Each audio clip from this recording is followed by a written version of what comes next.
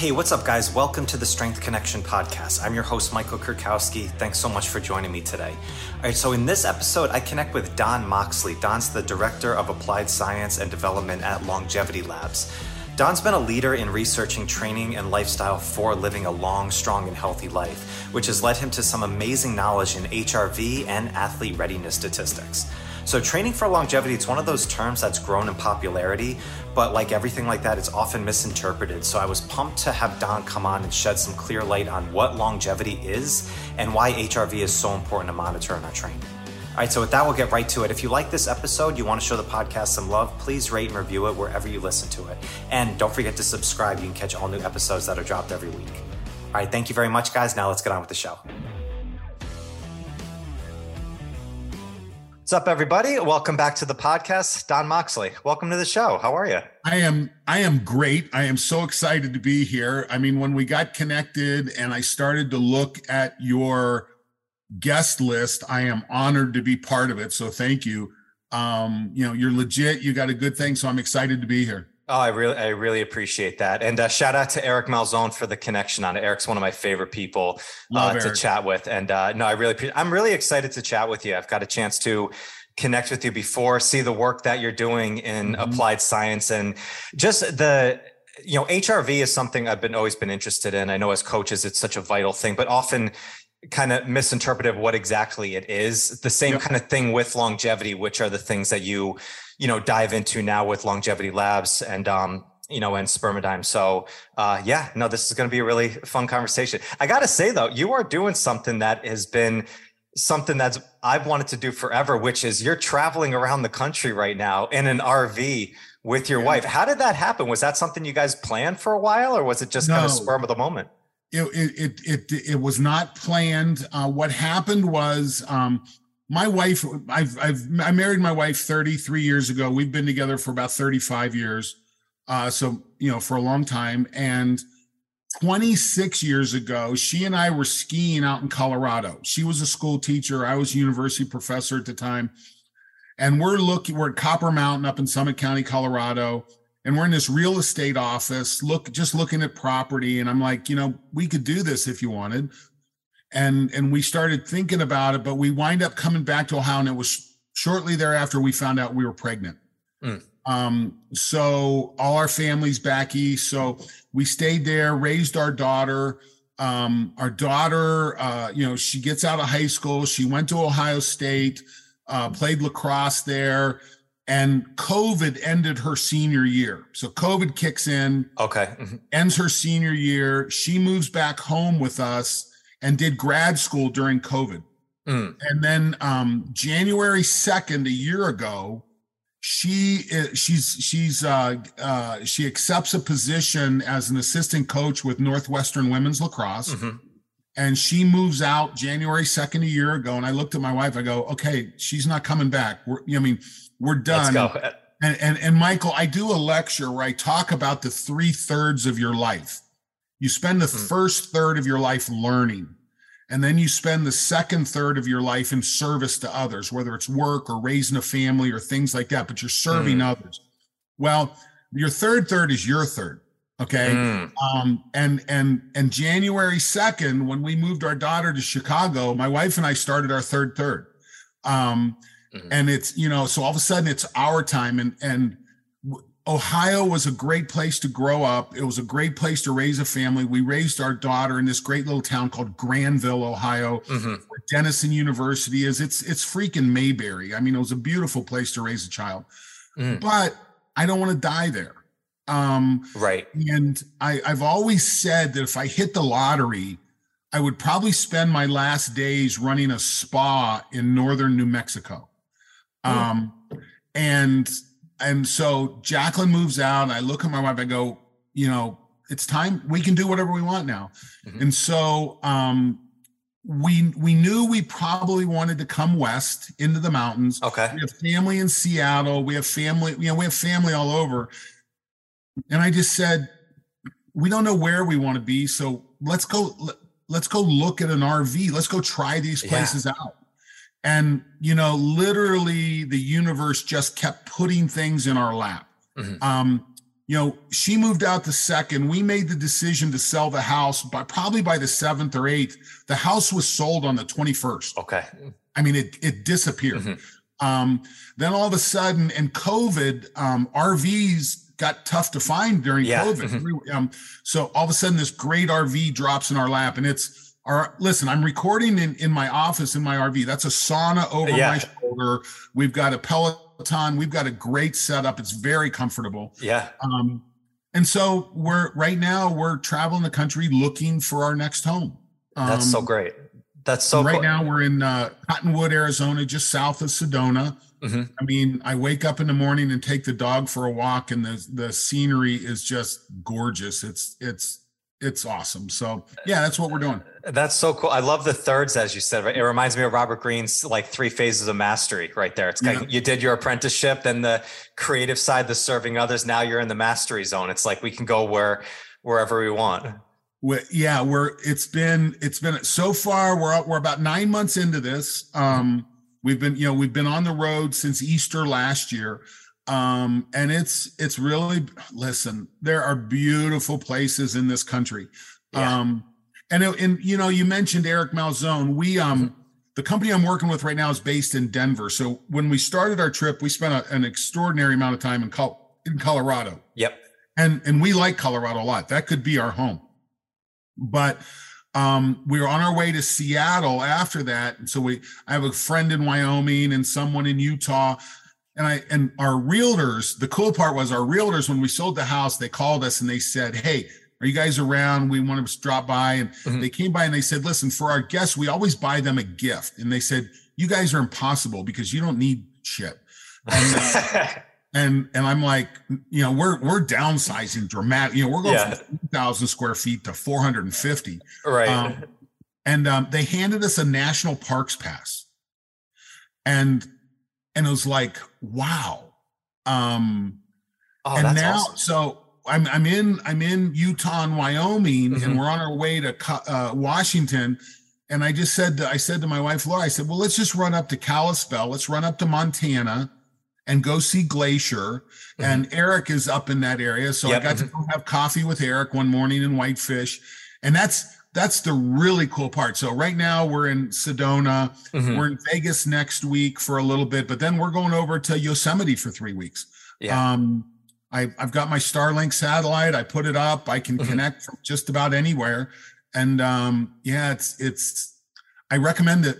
I think it's so awesome. I mean, nowadays too, with the opportunity of technology and working from anywhere, it's such the perfect time, to do it and just see. And everybody talks about, I mean, travel is like the greatest experience and the education that you can get, but you don't have to go overseas to it. We've got so much right here in the continental 48 that you can see. It's just beautiful. And you can't listen.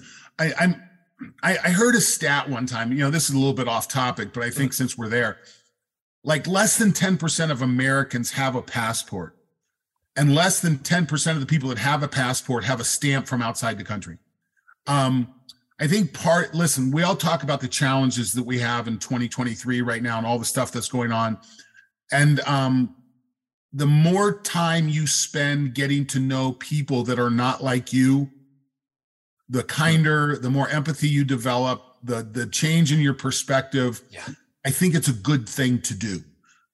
So I highly recommend it. And this is just, that we're just doing it in this country. And like I said, there are places in this country that are just absolutely freaking amazing. Yeah, well, it is. And I think just the psychological aspect of longevity, I think there's some merit to it of going on in there, of seeing different perspectives. I talk about that with people in health and fitness, like don't just niche yourself into just one modality. That's why I love this podcast so much, because I've talked to many different people who I had no idea about that facet or what they do, but you learn about it and you can apply different things with it. There's so much knowledge that we can absorb in this world, and it just kind of benefits your life. So, we're just scratching the surface. This is the thing, when I started professionally as a strength coach, that was literally one of my first jobs out of grad school. And we thought we knew it all.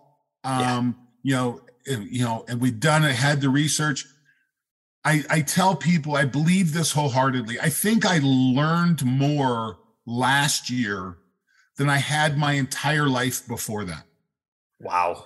And I expect to learn more next year than I have prior. It is absolutely a logarithmic process. We're talking about a concept here where we'll spend some time talking about HRV, which we've known about HRV since the 60s. But it's just coming into play as a functional modality for strength coaches, exercise scientists, sports scientists. And I expect with wearable technology and the things that's going on, I expect our understanding it's more than double. I mean, like I said, that's what happens with logarithmic learning. And you have to stay plugged in to be able to take advantage of this. Yeah. What do you equate? You said that with like the last year, you've learned more than like your previous, just whole career in this. What do you equate that to? Is it the amount of data that we can understand and track, or can you tell me a little more about that? I think it's part of it. I go back to, my background again. My background, I started off as a strength coach, but that was my passion. As an athlete, I wrestled at Ohio State back in the early 80s. Right. Yep. When I started, I was a big weight cutter. I would cut from like 220 to 177. And this is, remember, there's been a lot happen in wrestling with weight cutting since then, but just the health issues and stuff that are going on with it, or health issues or lack thereof. Right. I mean, there's a lot of misinformation too. There's a lot of dogmatic bullshit. Yep. But I was struggling with injuries early when that was my strategy. When I went for help, listen, I was blessed. When I went for help to find out how do I get stronger, I had this amazing experience with 3 or 4 people. The strength coach at Ohio State at the time, his name was Steve Bliss, and Steve was one of the early founders of the NSCA. Right. So they had a program that we were able to plug ourselves into in grad school, which was really cool. One of the guys that was in the program ahead of me was a guy by the name of Ted Lambernides. And if you've been around the strength game very long, you probably cross paths with Ted. Ted was one of the early, we were going from Columbus down to Cincinnati where Nautilus Leverage was, which eventually became Hammer Strength. Okay. So we're interacting with a lot of Dan Riley from the Redskins was coming in. He'd been at Penn State and gone to the Redskins. So we have this emergence of this HIIT, high intensity training, as compared to the Nebraska philosophy, squats, bench, deadlift kind of thing. Okay. So we have 2 schools of thought that are emerging. And at the time, some people were picking and choosing. I think that's a huge mistake. But so we have Ted, and then a good friend of mine that I wrestled with, his roommate was a guy by the name of Kevin Akins. And Kevin at the time had the 3rd longest shot in the world. He threw for Nike Track Club. He threw at Ohio State. And I'm over at their apartment one night, and Kevin goes, "You want to get strong? I'll show you where you get strong." And the next day he takes me to this place on the west side of Columbus and meet this guy named Lou Simmons. So I know that name. Yeah. I walk into Lou Simmons's garage. This is before West Side was West Side. And here's this group of 6 or 7 guys cycling through doing 1,000-pound double squats. Yeah. And I'm like, man, we are not in Kansas anymore. Yeah. That's an education in an hour right there. Oh my God. Well, I got to train with Lou. Okay. So because of my connection with Kenny, with Kevin, I got to, literally I cut my teeth in early strength, at the feet of Lou Simmons. And then I had a great professor at Ohio State. His name was Dr. Robert Bartels, and Bob was, he was a swimmer at Ohio State back in the late 50s. He was a coach in the 60s, and Ohio State swimming in the 60s was real. Most of the Olympic team in the Tokyo Olympics was an Ohio State swimming team. Oh, wow. Okay. And Bob was taking guys from Ohio State down to the downtown YMCA in Columbus doing strength training kind of on the lowdown. And remember, strength in the 70s and 80s was not well understood, and there were still a lot of people pushing back. So I've got these pioneers that I get connected with. My college roommate was Chip Morton, who was, he was a 20-year strength coach for the Cincinnati Bengals. One of my classmates was Ken Manny, who was at Michigan State forever, and Mark Asanovich, who was, in the pros for a long time. So we had this really unique combination of great guys, good thinkers. Right. And that's where I got started. Wow. And I was like, holy moly. Yeah. I didn't realize where I was. You never kind of do on those tables, right? Of where it's like, it's a legendary dinner table right there. When with the pushback, since you lived through it and you were training through it, with the pushback on kind of the heavy training and stuff back in the 70s, 80s, what was that from? Was it from more coaches like thinking that it was going to turn more into bodybuilding and it wasn't for athletic development? Or? Well, it was bodybuilding. Remember, this is, the early strength guys went to weightlifters. Listen, we can talk more about this as we go, but there's an exercise in strength and conditioning called the bench press. Okay. I think it is nearly a valueless exercise. Okay. That's my position on it. And I can defend that position, but it's probably the dominant meme in the science. Yep. Now, where did it come from? Well, strong guys, back, I'm trying to remember the original strength coach at Nebraska.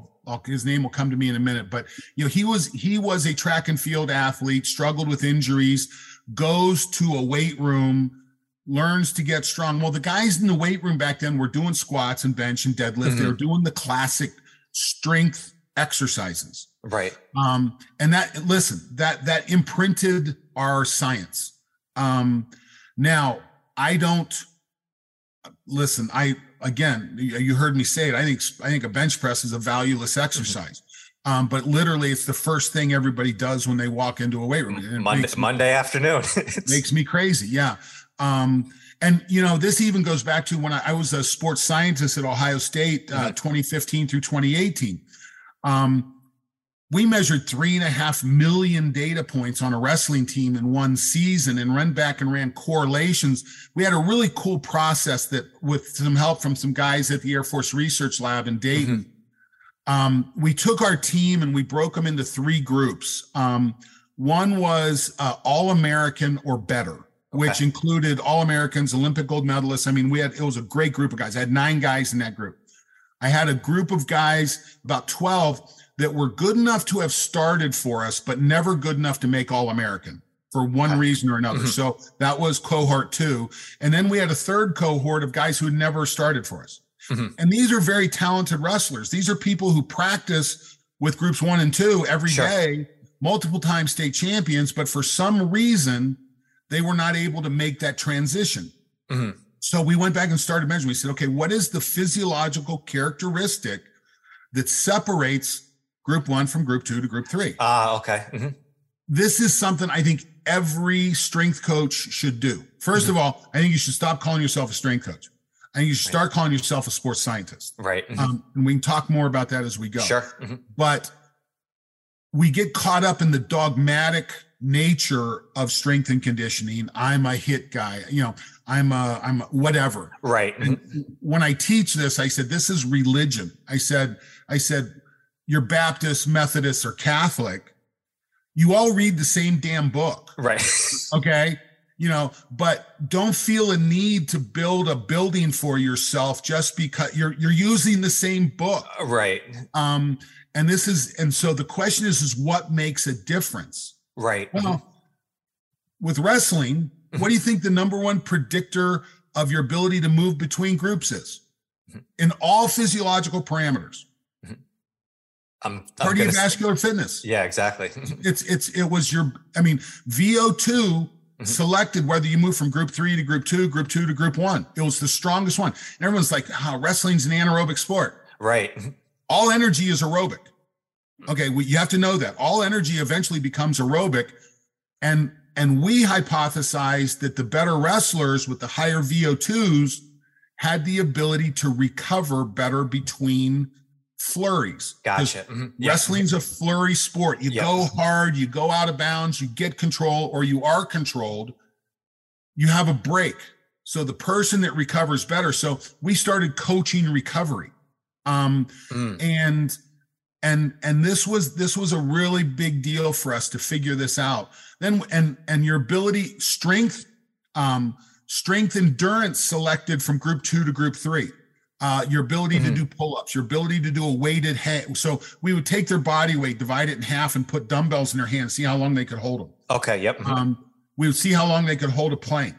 Muscular endurance. Those selected for group 2 to group 1. Your ability to deadlift 2.25 times your body weight selected for your ability to move from group 3 to group 2. Okay. Now, how's that apply to a strength coach? Okay. Once you can deadlift 2.5 times your body weight, we quit focusing on it. Okay. You cross it. I mean, you're there. There was no benefit to 3.5. We had it. And bench press selected nothing. In fact, it's an inverse relationship. The better your bench, the worse you wrestled. Really? Okay. And listen, it doesn't take long to look around a weight room for most sports to figure out the guy with the biggest bench rarely sees the field. Right.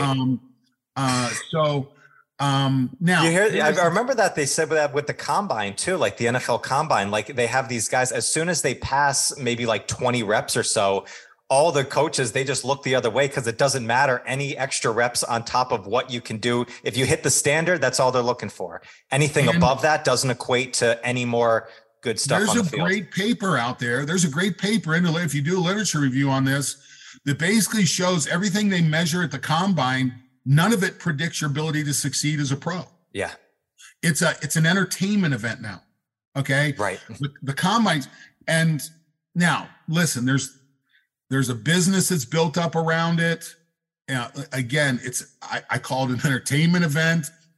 I don't think it changes draft positions. I mean, listen, the combine is an NFL production. Yeah.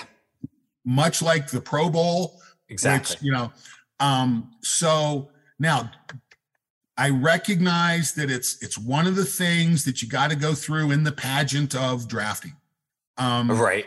It's a beauty. It's the swimsuit competition, right? Mm-hmm. Yep. And you need to be in shape to look good in your swimsuit, but it doesn't select for who wins the Miss America. 100. Yep.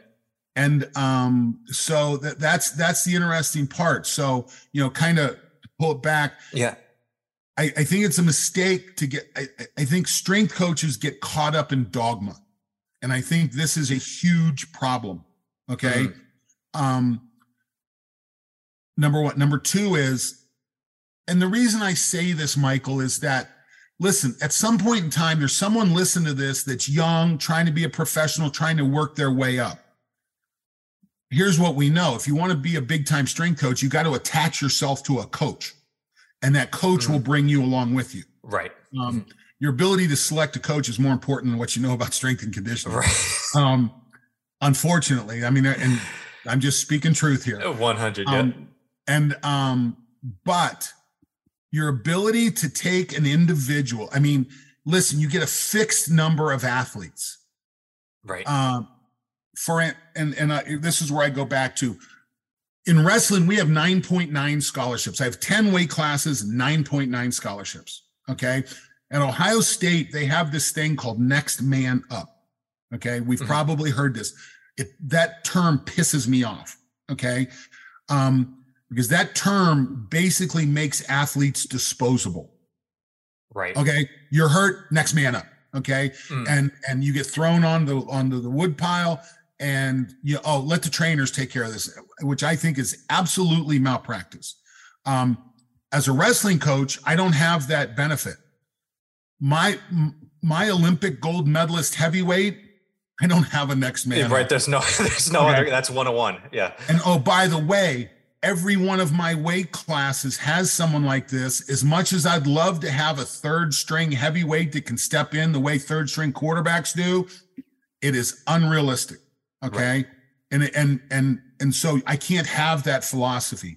My philosophy has to be, if you step into my room, I'm doing everything in my power to help you be successful. Right. Okay. That starts by eliminating injury as an issue. Okay. That's number one, far and beyond. So this is the challenge. So the question is, what are the characteristics that give an individual the ability to be successful in sport? Now, let's extend that. Sure. Now I'm in a place where I'm working in longevity. Okay. So it's exercise science and longevity. Mm-hmm. What are the characteristics that really lead to long life, long, healthy life? Okay. Well, it turns out the characteristics may be very similar. There's certainly a different in intensity, but your ability to live long and healthy, increased health span, increased lifespan, your ability to move, critical. Okay. You hack movement with exercise. Yep. The thing that will, listen, if you can get through heart disease, decline in the immune system, declines in your neurological performance, things like, if you can get through that, the thing that will probably end your life will be a broken bone. Yeah. You'll falling, break a bone, and that's the beginning of the end. You fall because you're not strong. Yeah. Okay. It's a loss of strength. So your ability to maintain strength through life not only is critical for athletic performance, but it's also critical for longevity. Okay. So number two, longevity. I call it the rocks in the jar. My second rock in the jar is nutrient dense food. Okay. I'm not talking about proteins, fats, and carbohydrates, where the dogma of nutrition is right now. Everyone's counting carbs. Okay. It's not that. It's about micronutrients. Okay. It's about the micronutrients that go into this. And in fact, we're probably wrong about high fat diets. We're probably wrong. When we look at ketogenics and we look at some of these things that are associated with longevity, proteins, fats, carbohydrates, certainly we consume way too many processed carbohydrates. Yeah. No doubt about that. But we still have a food industry that's putting a water bottle on every sideline we see with a big fat G on it. And when you walk into the gas station on your trip, you see a bottle of with a G on it that's really a flat Pepsi. Right. Okay. It's a bottle of sugar that they've put some electrolytes into to make it to differentiate. But literally, listen, when you look at the diet, when you look at the data, there's no performance enhancement that comes with the consumption of most of these sports drinks. Right. Until at least 4 to 6 hours after the event. So at a minimum. So nutrient dense food. Okay. That's the second rock. The third rock, critical. This applies to both your ability to sleep and recover. Yep. Okay. Your ability to sleep and recover. You cannot hack it. You cannot hack bad sleep. You have to recognize the value. We had a really nice program. So we measured HRV in an athlete that had 4 beers before they went to bed. Okay. And 4 beers is not a lot for a college athlete. Right. It cut the quality of sleep in half. So 9 hours of sleep with 4 beers delivered the equivalent of sleeping 4.5 hours without. Who can function on 4.5 hours sleep? Yeah. Okay. Not optimal. Yeah. Not optimal. Yeah. Absolutely not. And alcohol is an issue. And Michael, I go back to, listen, when I was in school, I enjoyed my time at Ohio State. Yeah. Okay. We spent a lot of time in the social scene. And you know what? The challenge is this, I could go out till 2 a.m. I could wake up for a 6 a.m. run. I could get through the run. In fact, I could probably beat most of the people on my team, and I'm probably still drunk. Right. That doesn't mean it's just because you can get through the workout doesn't mean it's contributing to development. Exactly. Yeah. I think that's that difference, right? Between being able to function and what is actually optimal from there. It's like, and what's moving the needle. Yeah. What's moving the needle? What's really making the difference? Then my fourth rock and this is a relatively new rock for me. It's light. It's, I believe the evidence listen, over my shoulder, you see a red light panel. This is a red light, near infrared, and red light panel. Light, you have to treat light as a nutrient. And there is good light and there is bad light. When we look at the light that the screens that we're looking at right now create, you know what? Those throw your circadian rhythm off, which affect your sleep. I don't know about you, but I feel good when my skin is brown. Now listen, we're the dead of winter. I'm out in Arizona. I'm not getting much ultraviolet light on my skin. I'm getting near infrared. Ultraviolets is what triggers the melanin response. But I think we have to treat light, and I think light is a secret weapon. I started seeing this when I was at Ohio State. We had some technology that came in from the Air Force Research Lab. And then I've really started to dig into this since I've left, and it's part of my routine. I invested in it. So and then those 4 rocks. I'm not saying that's the only thing. I'm saying those are the 4 big rocks. Those are the big rocks. Throw those in first. Yes. The jar is purpose. The jar is your goals. If you're an athlete, my jar when I was an athlete was to be a Big Ten and national champion. That was my jar. In the absence of a goal, in the absence of a purpose, the environment around you will force you to move less, to eat worse, to sleep less, and not get light. That's just the nature of our modern environment. And it takes purpose to make the decision. I'm going to do the work. I'm going to hack movement with exercise. I'm going to get nutrient-dense food, which I believe requires supplementation at this point. It doesn't require supplementing protein, which is where most of that market is, but it certainly means supplementing micronutrients. And we'll talk more about this. I think you have to respect sleep and the sleep environment. Sleep in a cave, get rid of the light, keep it cold. There's lots of things to go towards that. And then finally, you've got to get light. You've got to get light on the skin. We want to say light in the eyes too. Yeah. In the eyes, on the skin. It's our entire system works off of light and the circadian rhythm. And in the absence of purpose, in the absence of a goal, you don't have the tools that you need to compete against the environment. That's so interesting. It is. I mean, that term biohack is out there. And I think oftentimes we misinterpret it as thinking it's a quick fix or it's a shortcut. It's like, no, it's I like what you said. It's the big rocks in the jar. These are the things that everything else is the small pebbles or the sand that you throw in on top of it. We get caught up in sand and pebbles and what, and anyone who wonders about this analogy that we're using, it comes from Stephen Covey's 7 Habits of Highly Effective People, which I think is, if you're going to be a successful professional, that needs to be part of your milieu of reading. But yeah, we get caught up. And right now, what's been really interesting in this field that I've moved into, I was at the 3rd NSCA conference. Okay. I was at the 2nd URSA conference, where club management, where these things come from. So I'm old enough to have seen this biohacking space. This thing that we're calling biohacking feels a lot like the early fitness and strength business. Okay. I mean, it really feels trying to find the niches. What are the tools that we can use to optimize? Where's the little secret weapons? What is really true?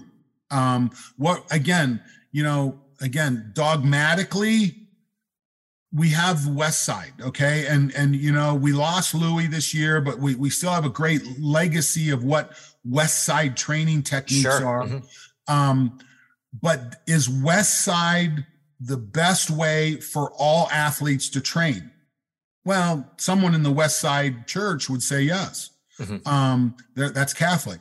Then the Protestants over here are saying something different.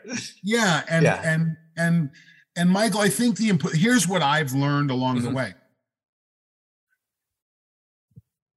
We had our last major extinction event on the face of the earth almost 40 million years ago.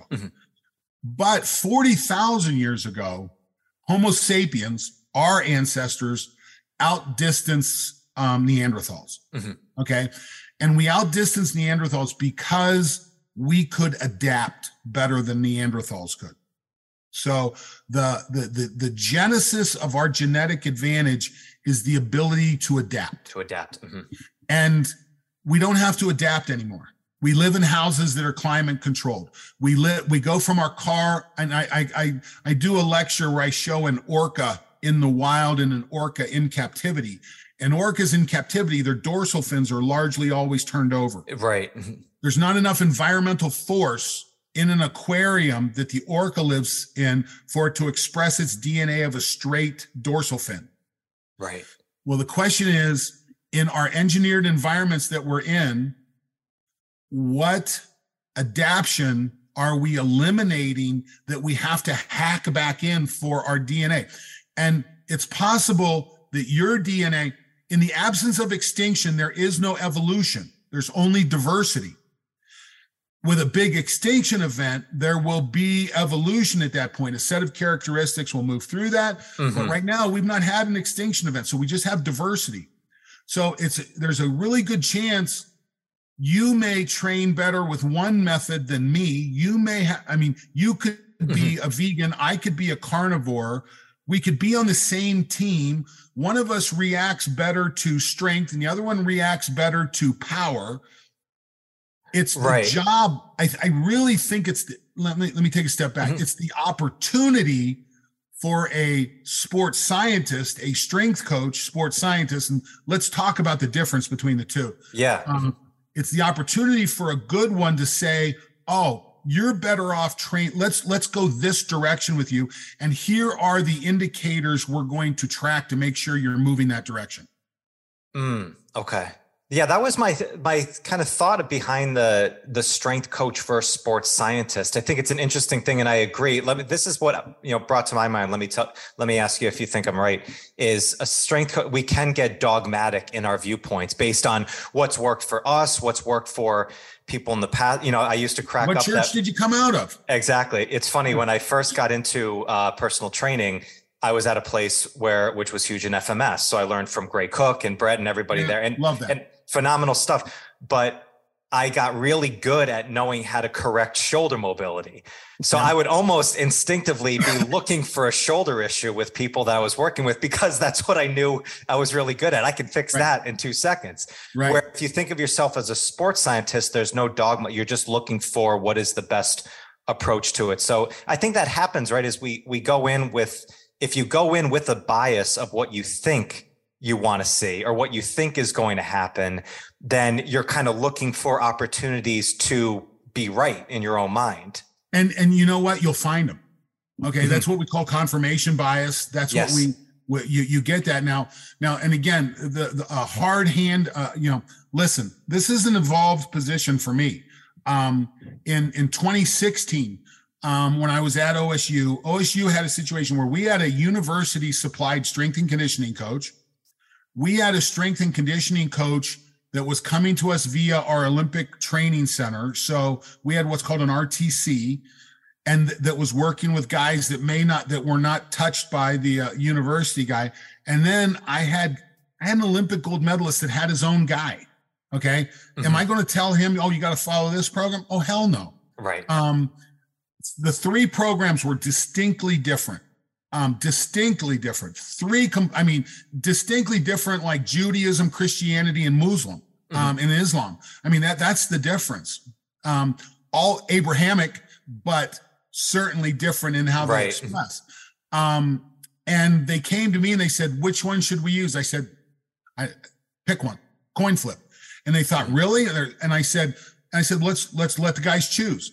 So the last year I was there in the 17-18 season, we qualified 10 guys for nationals. First time in school history, we qualified our whole starting lineup.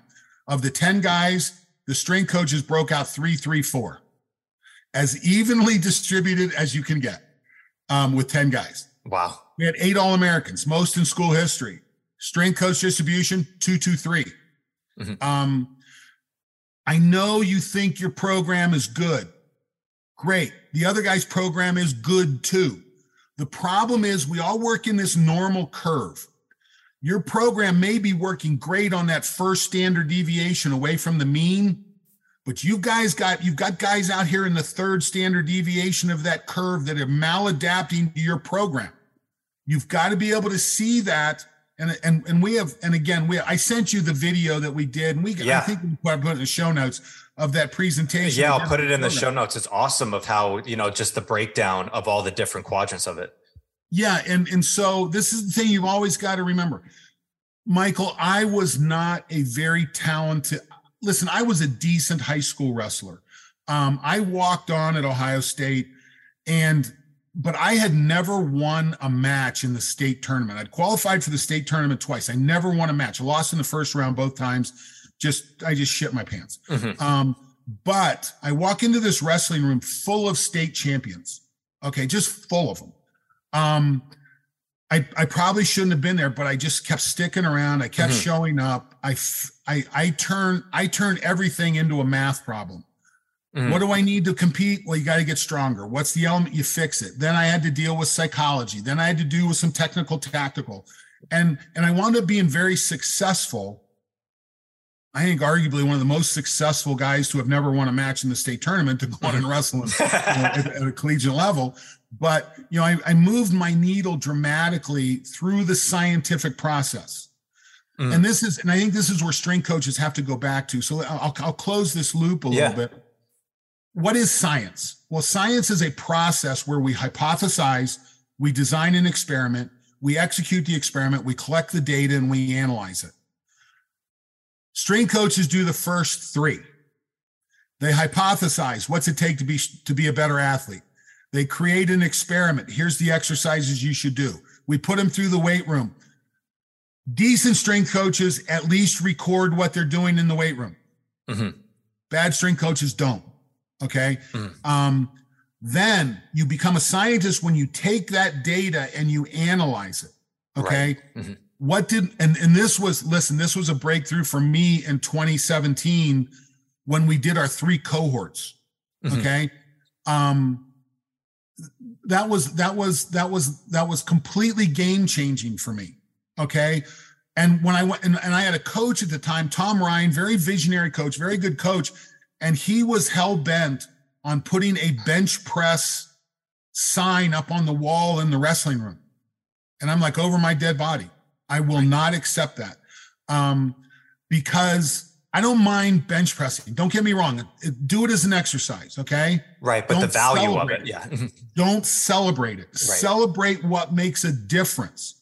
And I think that's the difference and then we just kept hypothesizing. Okay, if this is what we saw, what do we do now? And we make data-driven decisions. They don't have to be peer reviewed. They don't have to be, but you're at least using data. If the worst guy on the team has the best bench press, that's an outlier. Okay. You got to question that. And so going back and using this, and this is the difference between a scientist and a coach. Okay. The scientist takes the data, analyzes it, comes up with ways to figure it out and make better decisions the next time they design their program. Mm-hmm. Yeah. Well, and I remember too, you said in the video that you sent me over of all this breakdown, you said got to a point where you could predict who was going to win the tournament by the end by just seeing the HRV numbers. We could win. Yeah. HRV became, so just to give the audience a background, my second run with Ohio State, 15 through 18. And again, you'll see this in the video if you watch it. The coach brought me an athlete that was struggling. They had taken him through the medical system at Ohio State. No one could tell him what was wrong. I had a lab in my house. I'm one of those kinds of people. And I've also, I also had a blessing in the past. I had the opportunity to go work for Polar Electro, the heart rate monitor company. Mm-hmm. It was amazing. It was my introduction to wearables and what comes from it. And I was like, oh my God, this can be so beneficial. Mm-hmm. That was my introduction to HRV. Polar had HRV technology built into their technology. No one knew about it. Right. Okay. That was my introduction. And then as I moved away from Polar, other companies came along and I was like, okay. And so this particular athlete walks into my facility at 9 or 10 o'clock on a Sunday morning, 48 hours after a dual meet that he barely won. I think he won by one, but stole it with an escape late in the match. And his HRV, his RMSSD HRV in the morning was 10 milliseconds. That's an HRV we expect when a tiger walks through the door. Okay. Mm-hmm. That is a full sympathetic drive. Okay. I had him go lay down. HRV goes up to about 100 milliseconds.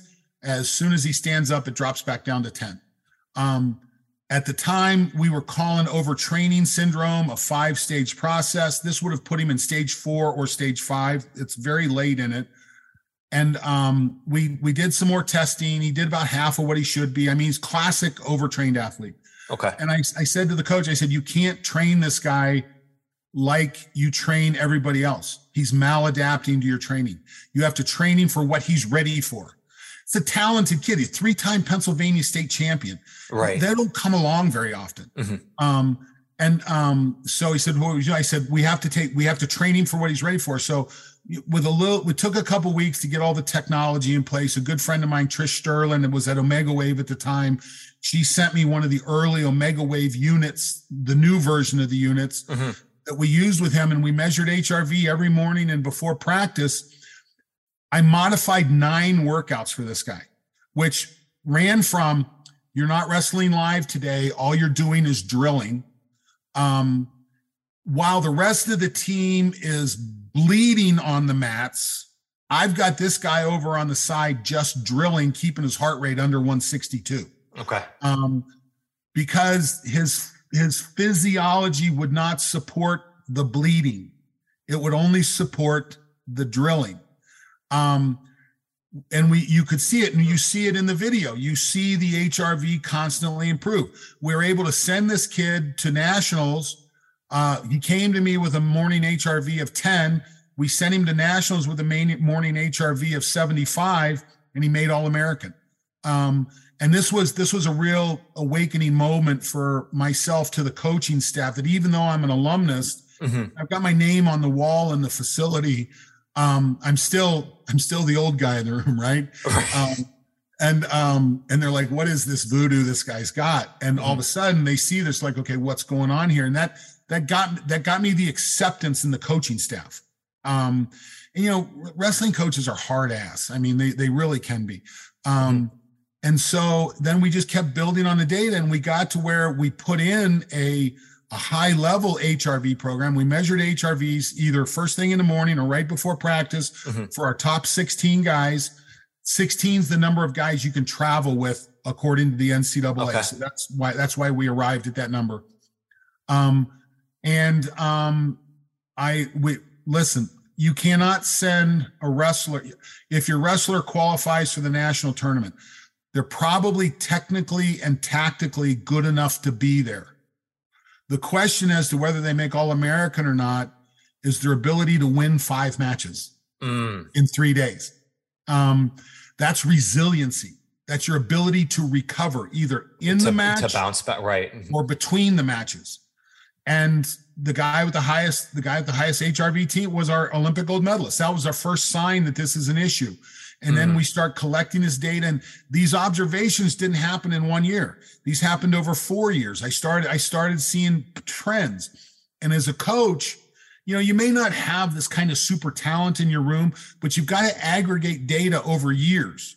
And so I think this is, listen, if I'm on this podcast to talk to strength coaches who are trying to grow their careers, your ability to manage and understand data can be an absolute differentiator. Sure.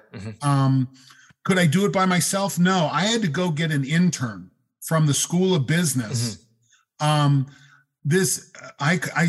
good strength coach should have a team of geeks, people who, listen, if you're in a college, even a high school, college, regardless you're at, there are so many people who want to be part of what you have. That's why you have managers. That's why you have these things. Right. Well, there's a group of intellectuals who are not good enough to be athletes, but want to be associated with what you do. And when you empower them with their secret weapon, with their secret power, data management, and I had a guy, we were measuring, like I said, we're measuring 3.5 million data points. I had no budget for software. Okay, I had none. I didn't have an athlete management system. I did. It was there's issues to go with that, but we did it all with Google.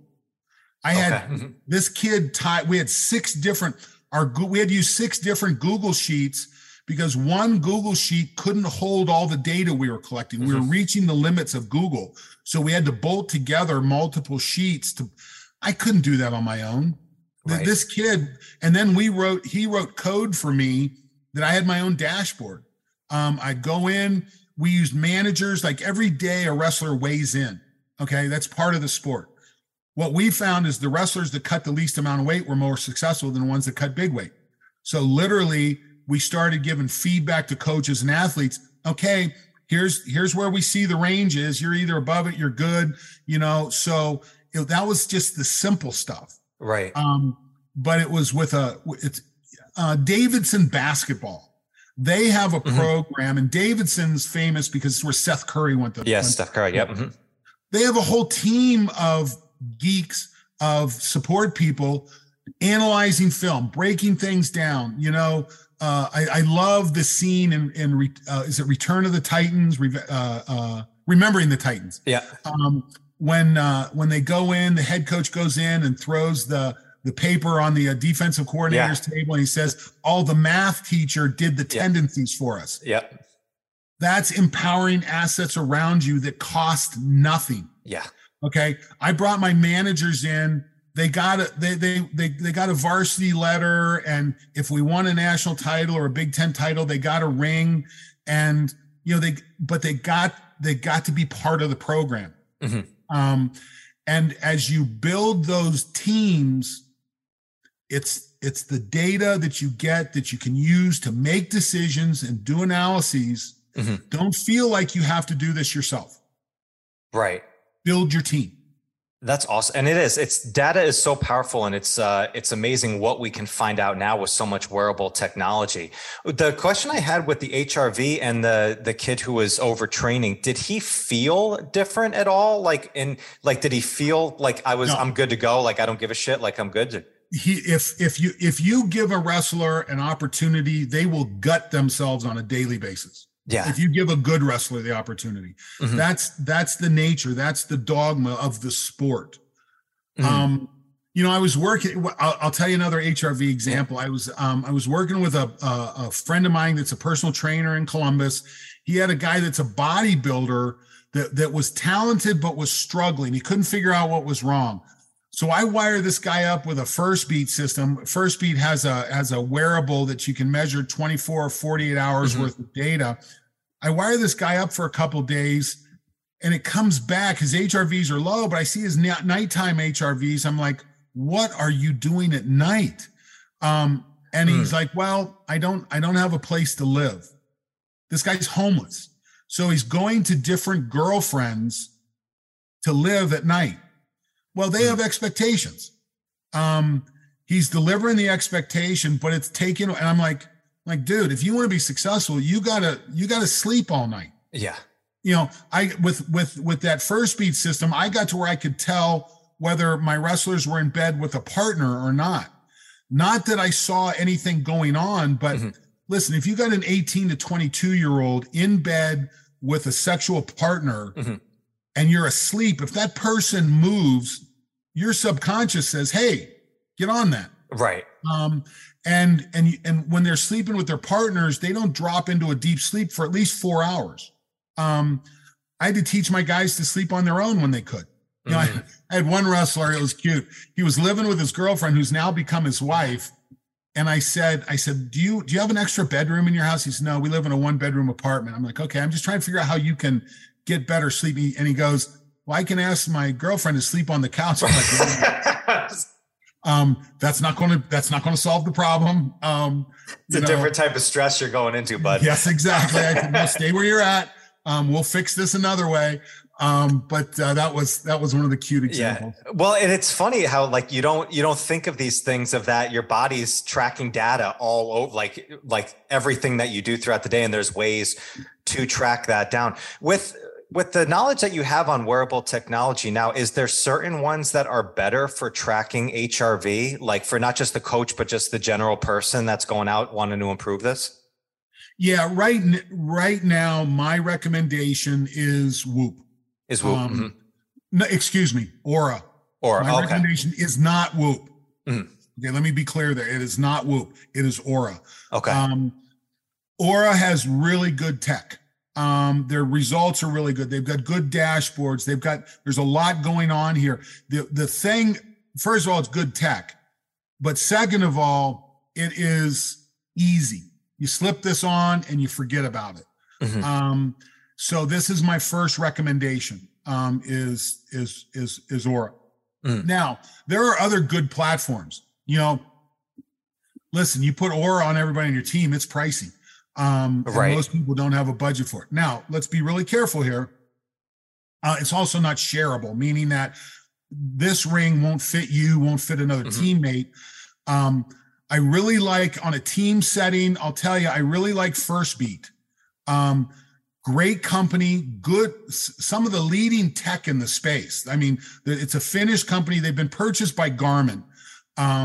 So I'm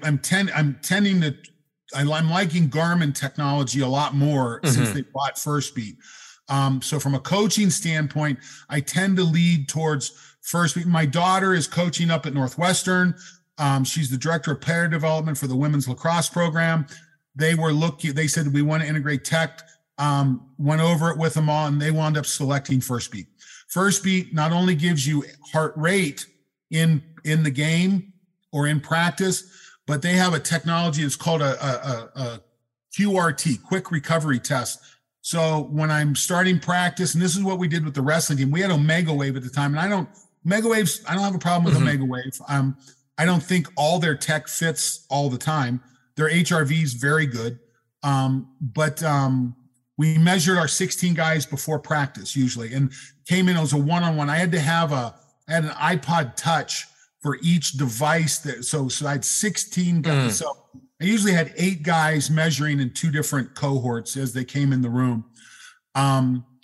First Beat, I can put that transmitter on you and I can measure a QRT on the whole team at one time using the same transmitter that I'm collecting HR data with. So I like that a lot. And if you have the software, then you can bolt their bodyguard into that and do longer studies if you have someone that's an outlier. So Aura, First Beat, love them. I'm constantly evaluating new technology. I just found a company this weekend coming out of the Netherlands that I'm evaluating their technology right now. It looks very promising. There's a lot of technology I don't touch. And it's based on the ability. There's a lot of these HRV. Let me tell you another one. If you want to if you want to learn about this, I love the team at Elite HRV. Elite HRV, it's a free app on your phone. If you have a polar transmitter, you can't use any transmitter with these guys. You have to have a transmitter that's broadcasting at a certain hertz for it to be quality. So I recommend a Polar H8 or H10. It's a $50 to $80 heart rate transmitter. Okay? So, and you can put it on an app on your phone and you start to figure out, how does this work? It's a huge mistake to say we're starting an HRV study program with our team and try and throw a bunch of tech at it. It'll fail every time. Yeah. My advice is, if you're a coach and you want to look at this, learn about yourself first. Get the tech, learn about it on yourself first. Then what you're looking for is an athlete that's struggling. You're looking for someone that, man, there's something going on here. I don't know what it is. Michael, when I was wrestling back in the early 80s, we had guys come into our wrestling room that were incredibly talented. I mean, they were amazing. I mean, these guys should have gone on to be national titleists. And for one reason or they just disappeared from our program. And Well, this is someone that snapped. I mean, and listen, at the time, if you know Ohio State and wrestling, we had an issue with our team doc. There was stuff going on there. And some people don't transition well from high school to college. Yeah. You have to coach that. If you're the coach and this is the blue chip recruit, you can't leave it to everybody else. You have to say, okay, let's help this person manage stress. Let's help this person develop the skills. I had one athlete that, okay, how do I say this? He came from a traumatic household, obviously abusive, obviously, with every observation you make.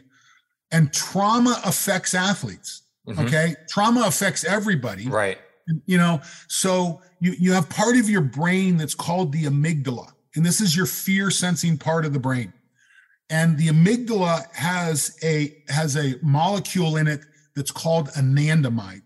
Anandamide is what's called an endocannabinoid. It's a molecule that your body makes, typically made during exercise. So this is one of the benefits of exercise. In fact, I think the endocannabinoid system, part of your nervous system called the endocannabinoid system, should be chapter 2 of Exercise 101. Right. It is the benefit of exercise.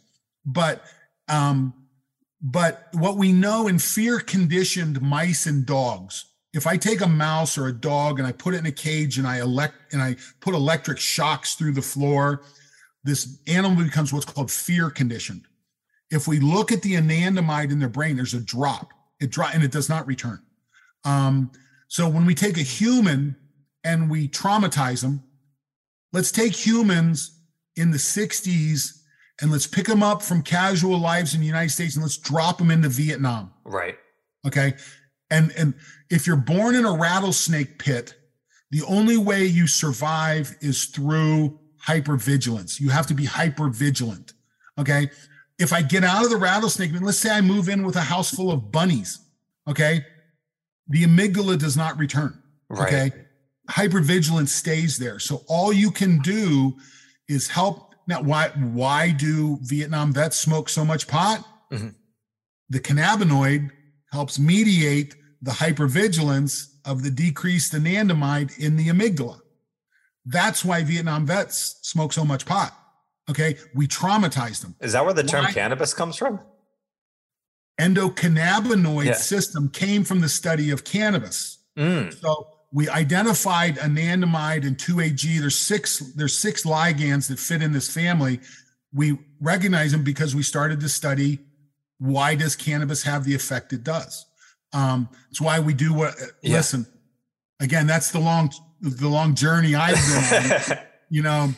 As an HRV person, I started getting questions when I was at Ohio State. Hey, what do you know about pot and HRV? I'm like, my guys are NCAA athletes. They don't smoke pot. Right. They shouldn't. But I had people reaching out. I'm like, okay, wait a minute. There's something here. I don't know what it is. There's something here. Michael, a good friend of mine that I'd worked with in a wearable company in New Mexico, he had gone into cannabis. He's sending me stuff. I'm learning things, and he gives me an opportunity to go work in the cannabis business. And I took it. I said, there's something here. And the amount when I jumped into the deep end of the pot pool, what I learned was incredible. Cannabis is an amazing molecule. Okay. Cannabinoids and terpenoids are amazing molecules. And one of the reasons we're talking today is the company I'm with, we've created a nutritional supplement that's called HRV Plus. Right. It's a nutritional supplement designed to raise HRV. It's made of a cannabis extract that has CBD, CBDA, another terpene that's called beta-caryophyllene. It's called a dietary cannabinoid. And this is all carried in a carrier oil of DHA, EPA, omega-3 fats. By the way, omega-3 fats in the process of resolving inflammation becomes anandamide. Well, I take that back. Omega-6 becomes arachidonic acid. Arachidonic acid then becomes anandamide. It resolves. So one of the challenges with training and recovery is not just applying stress, but it's providing an environment nutritionally, phenotypically, that gives the individual the ability to recover. And your endocannabinoid system is part of what's doing this. It's critical.